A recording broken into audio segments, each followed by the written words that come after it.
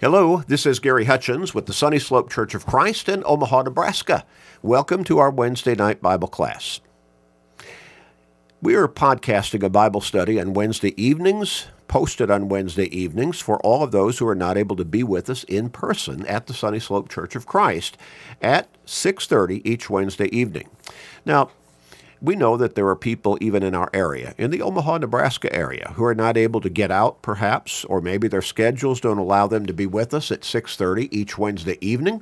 But we also know that there are people who listen across the country and around the world, literally, through the medium of the internet and by means of these podcasts. They want to be in God's Word. They want to study. They want to learn more about God's will for their lives by studying His Word. And they want to grow in their faith. Since faith comes by hearing the Word of God, Romans 10 and verse 17, these studies can be really effective to help them in all of these needs and desires. We encourage you, as you're listening, to share these studies with everyone you can, through Facebook friends, text messages, other technological means, with your family members, friends, work associates, neighbors, with literally everybody you can. Get as many people as you can into God's Word through these Bible studies that we're podcasting. You may help somebody grow in their faith. You may help somebody come closer to God. You may help somebody become a Christian or grow stronger as a Christian and get to heaven. What a great blessing for them, but it will also be a great blessing for you. So share these studies every time with everybody you can. Also encourage everyone to go to our website at churchofchrist.com, churchofchrist.com. Click on the podcast button and sign up for our podcasting. And when somebody does that, they will automatically receive to their smart device, whether that's their smartphone or computer or whatever they choose, they will automatically receive their this Wednesday night Bible class, Sunday morning Bible class, all of our sermons, and a daily Monday through Friday radio program we call Search the Scriptures. And then they'll also receive a 7-day-a-week short Bible study, only about 13 minutes long each day, but it will keep them in God's Word and thereby help them to stay strong and even grow stronger in their faith. Help them to have a better perspective on life, to be able to deal with life every day with the more spiritual mindset, to help them focus on their relationship with God as well. So encourage everyone you can to do that. Now, all of that is free. It always will be free. We're not after people's money. We want to help as many people as we can get to heaven. Now, for those in the Omaha area, we do encourage you to come and worship with us, study God's Word with us, get to know us, let us get to know you, check us out, grow spiritually with us at the Sunny Slope Church of Christ. Our church building is located at 3606 North 108th Street, right here in Omaha. 3606 North 108th Street, right here in Omaha. Bible classes begin on Sunday morning at 9:30, followed by worship at 10:30. Sunday evenings at 6 o'clock, we come back together for another period of worship and Bible study. And on Wednesday evenings, each Wednesday evening at 6:30, we come back together for midweek Bible classes. Good time, middle of the week, to get our spiritual batteries recharged. So you're welcome to any and all of our services. We hope that you will come and check us out soon. We're going to get back into our study from 1 John. 1 John. Now, we've been going through 1 John for quite a while. We have been taking our time looking at the texts of this particular 5-chapter letter from the Apostle John, and in depth and in detail. We want to try to get more than just a surface-level understanding of what John writes here.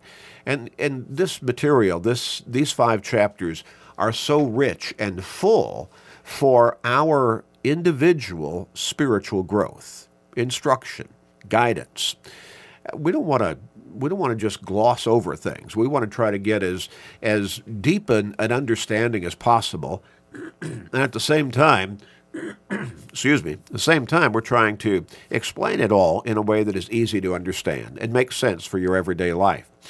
Now, in chapter 5, we're going to begin with verse 6. I'm going to go back and read the first 5 verses just for the sake of continuity, and then we'll move into verse 6.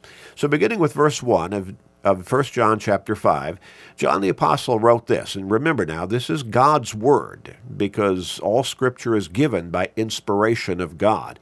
God breathed, God's very word. 2 Timothy chapter 3 and verse 16. And also in that particular text, the Apostle Paul had said that it is not just something for us to look at, but he said it is profitable for doctrine, that is for teaching, for reproof, for rebuke, for instruction in righteousness, that the man of God may be complete, thoroughly equipped for every good work. So when we're reading the Scriptures, that's important for our spiritual growth, development, and strength. And also, it enables us, equips us to be able to do what God wants us to do in our Christian lives. So beginning with verse 1 of 1 John chapter 5, whoever believes that Jesus is the Christ is born of God. Well, again, that New Testament saving faith is not just an intellectual agreement that I believe in Jesus, but it is a belief that is put into action through obedience. We've talked about that many times. And everyone who loves him who begot also loves him who is begotten of him. And probably the immediate application there is if you love God, then you're going to love Jesus Christ also. If you truly love God the way he wants you to love him, then you're going to love his Son, your Lord and Savior, Jesus Christ. Now, the broader application that we can understand, because John has been making that particular application pretty much throughout the first 4 chapters, he keeps saying that we need to love our brothers and sisters in Christ, and that's part of keeping God's commandments. That theme he keeps hitting on. And so we can understand that application from a broader perspective here in verse 1 as well. Verse 2, but by this we know that we love the children of God, and we love God and keep his commandments. And see, there it is again, spelled out very clearly, very succinctly, and directly. For this is the love of God, that we keep his commandments, and his commandments are not burdensome. And we've talked many times, as well as when we were looking at that particular verse of Scripture, last time we've talked many times about how some people, they talk about how they love God. They talk about how much faith they have in God, but they don't live by God's teachings consistently at all, if at all. And so John here connects again, inseparably connects the love of God, truly having love for God, with keeping his commandments, living faithfully and obediently to his teachings. Now in verse 4, he goes on, and whatever is born of God overcomes the world. And this is the victory that has overcome the world, our faith. How do we overcome all that the devil throws at us to try to bring us down spiritually, to try to pull us away from God and away from faithful obedience to him? We stay strong in the faith. And not just, again, an intellectual belief and say, oh, I've got such strong faith, but a faith that is put into action through obedience, commitment, dedication on a consistent basis. Verse 5, who is he who overcomes the world but he who believes that Jesus is the Son of God? Now again, there is no way to heaven, no way to God except through Jesus Christ. Remember what Jesus said on the night of his betrayal in John 14 and verse 6. He said, I am the way, the truth, and the life. No one comes to the Father except through me.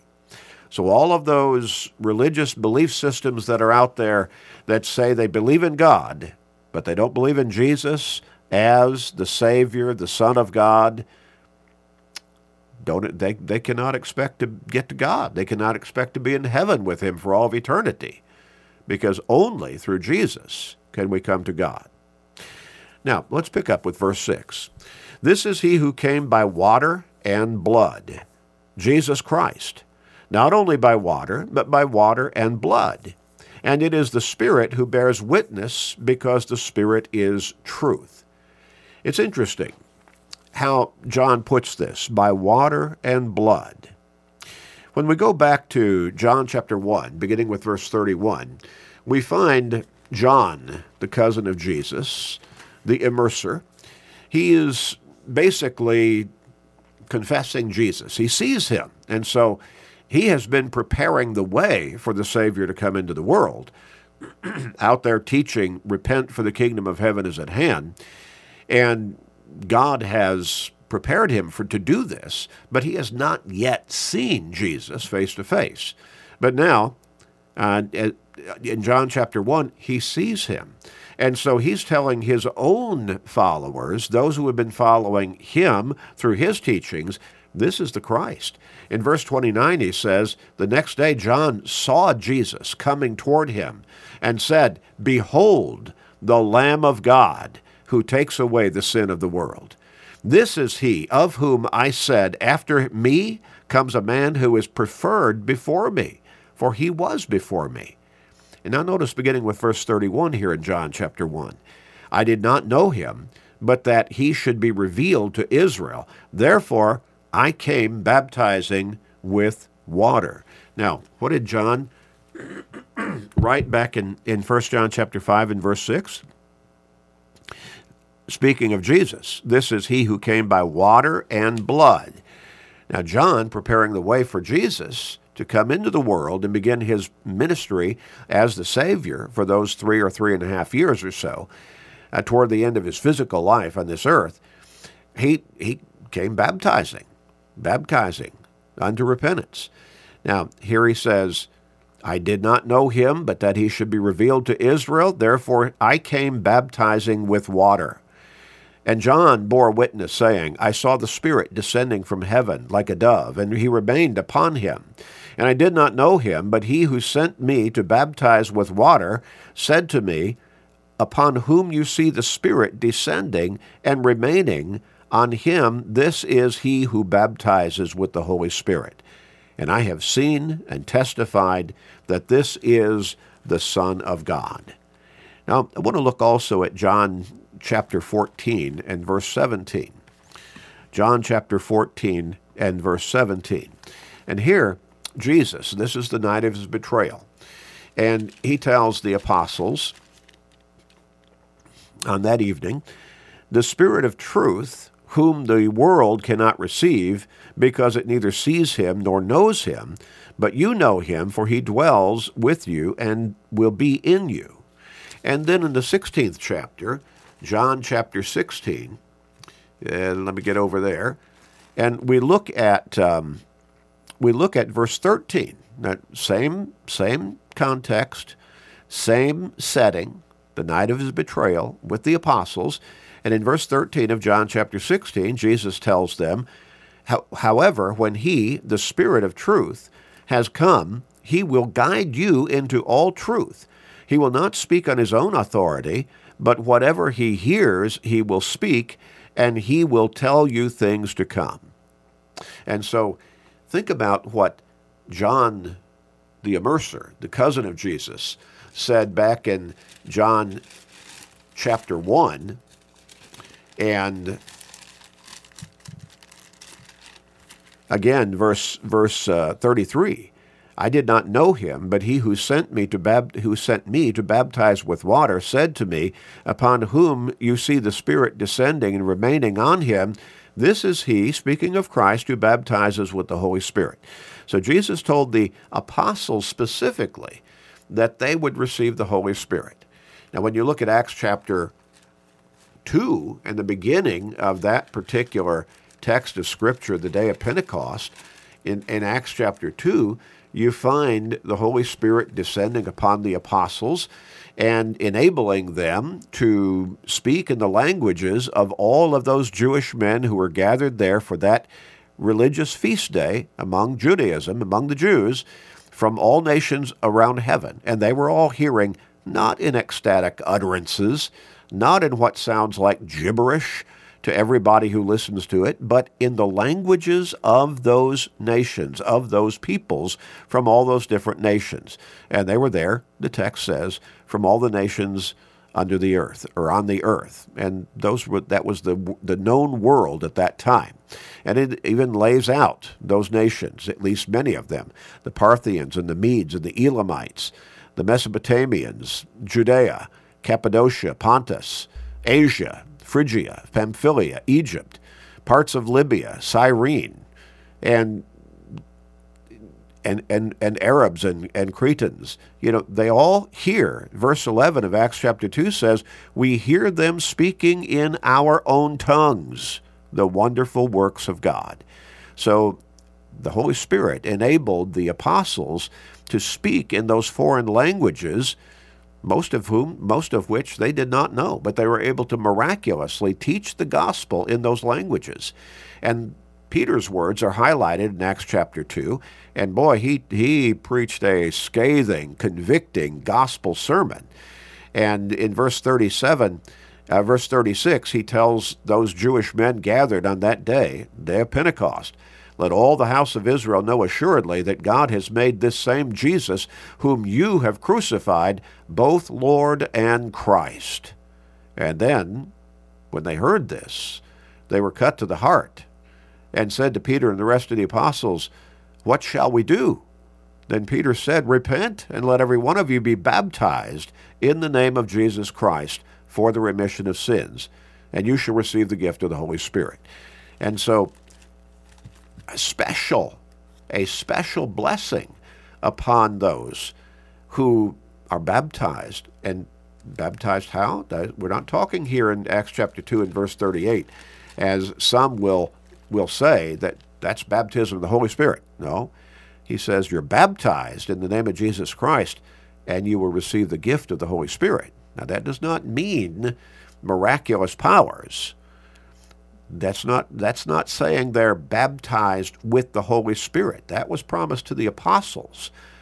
And what Peter is laying out there is the means through which we can come into Christ, because Romans 6 and verse 3 says that we're baptized into Christ.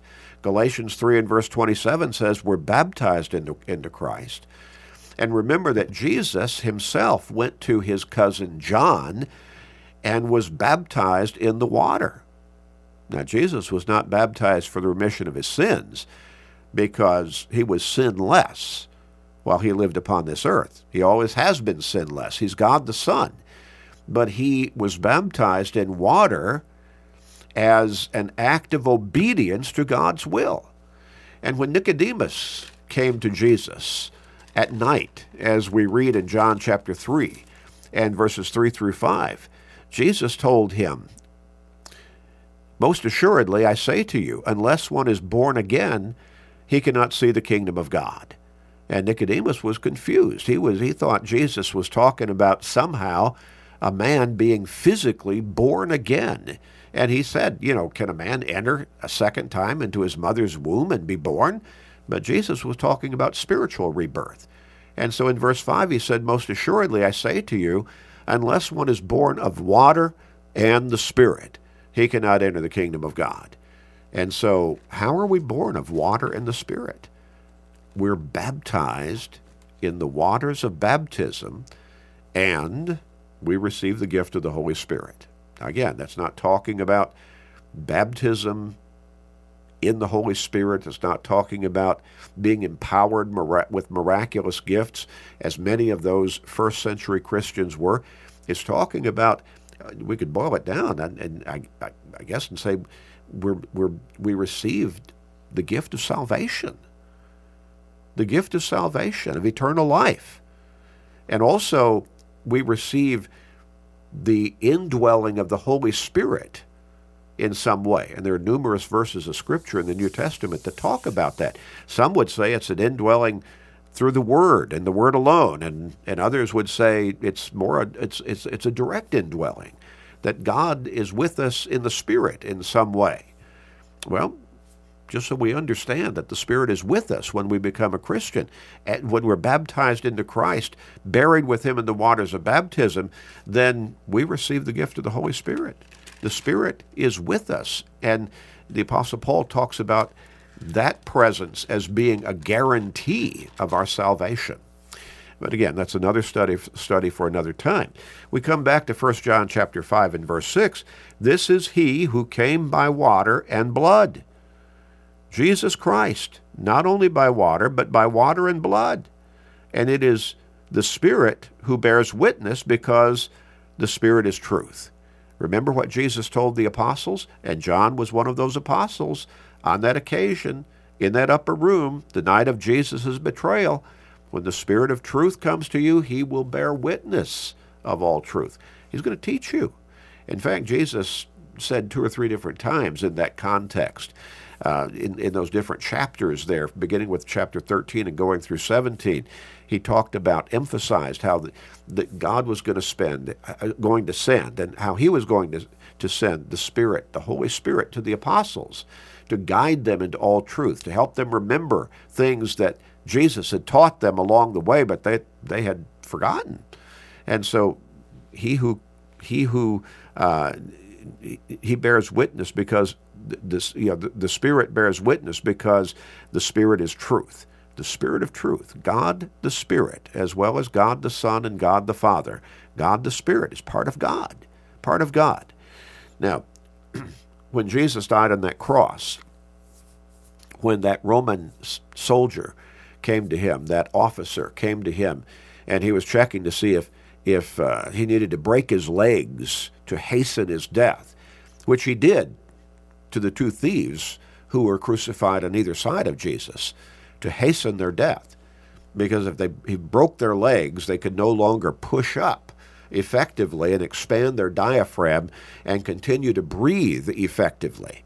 And so that would hasten their death. They would suffocate, basically. When he came to Jesus' body on the cross, Jesus had already died physically. And probably to make sure, he simply rammed the spear into his side. And the text tells us that blood and water poured forth. Blood and water. Well, and so we see a similar representation here. John saying that Jesus came not only by water, but by water and blood.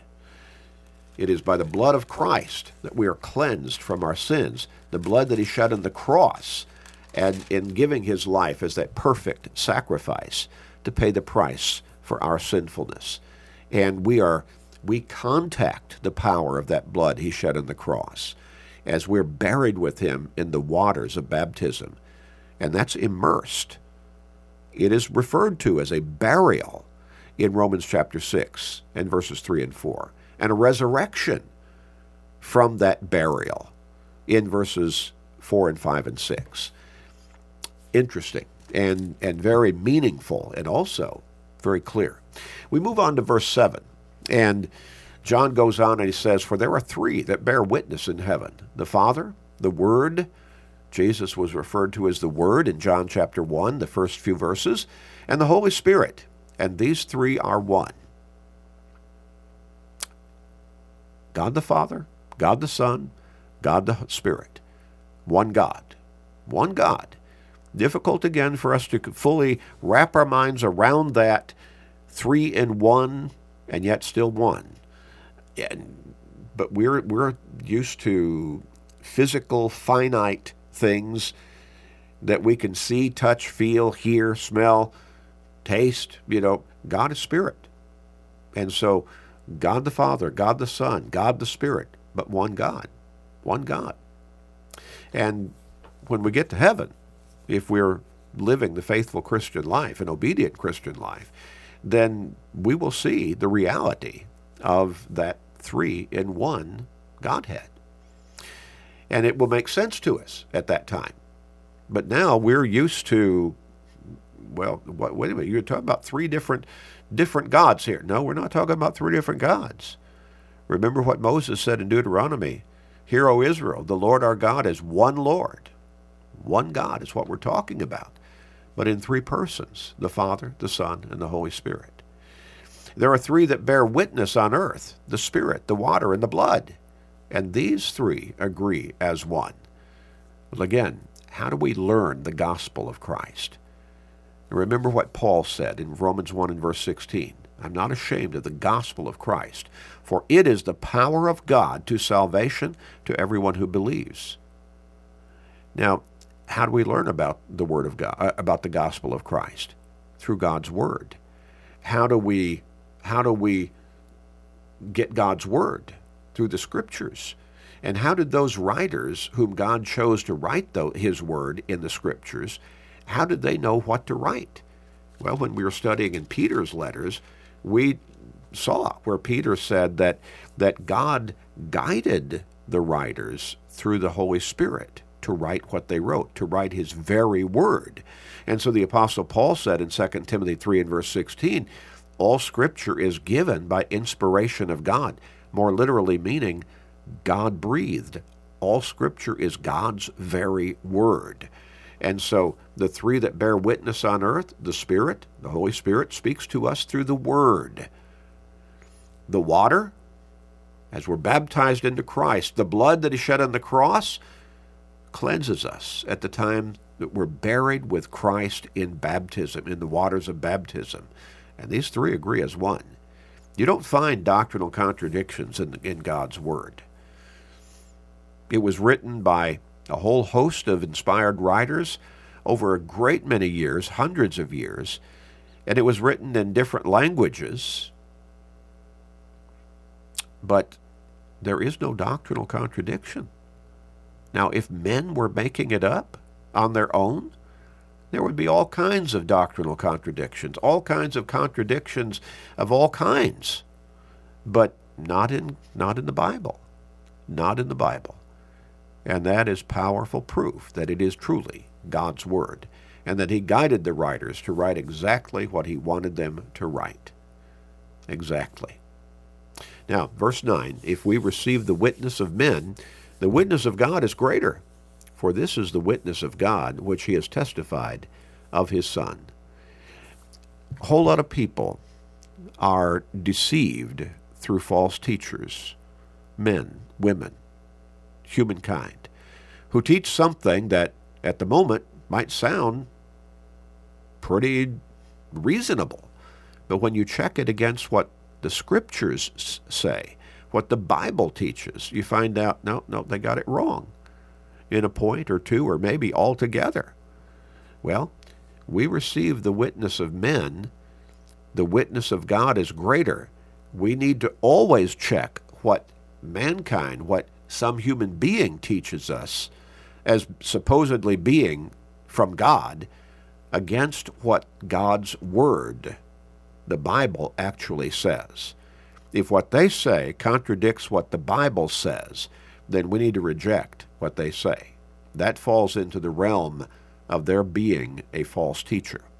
We're going to stop here, pick up with chapter 10 next time. Let's pray.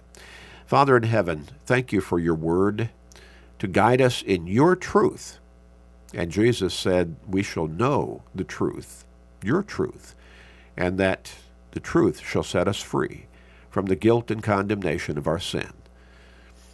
John chapter 8 and verse 32, your truth being your word. John 17 and verse 17. And we are sanctified. We are led to salvation through the teachings of your word, as Peter told us.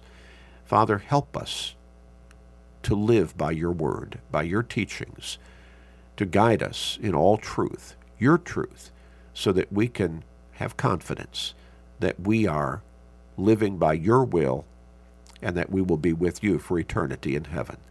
Help us to not just read it and believe it and be impressed by it, but help us to obey the truth of your word, Father, in our daily lives. Please forgive us, gracious Father, and we pray in Jesus' name, amen.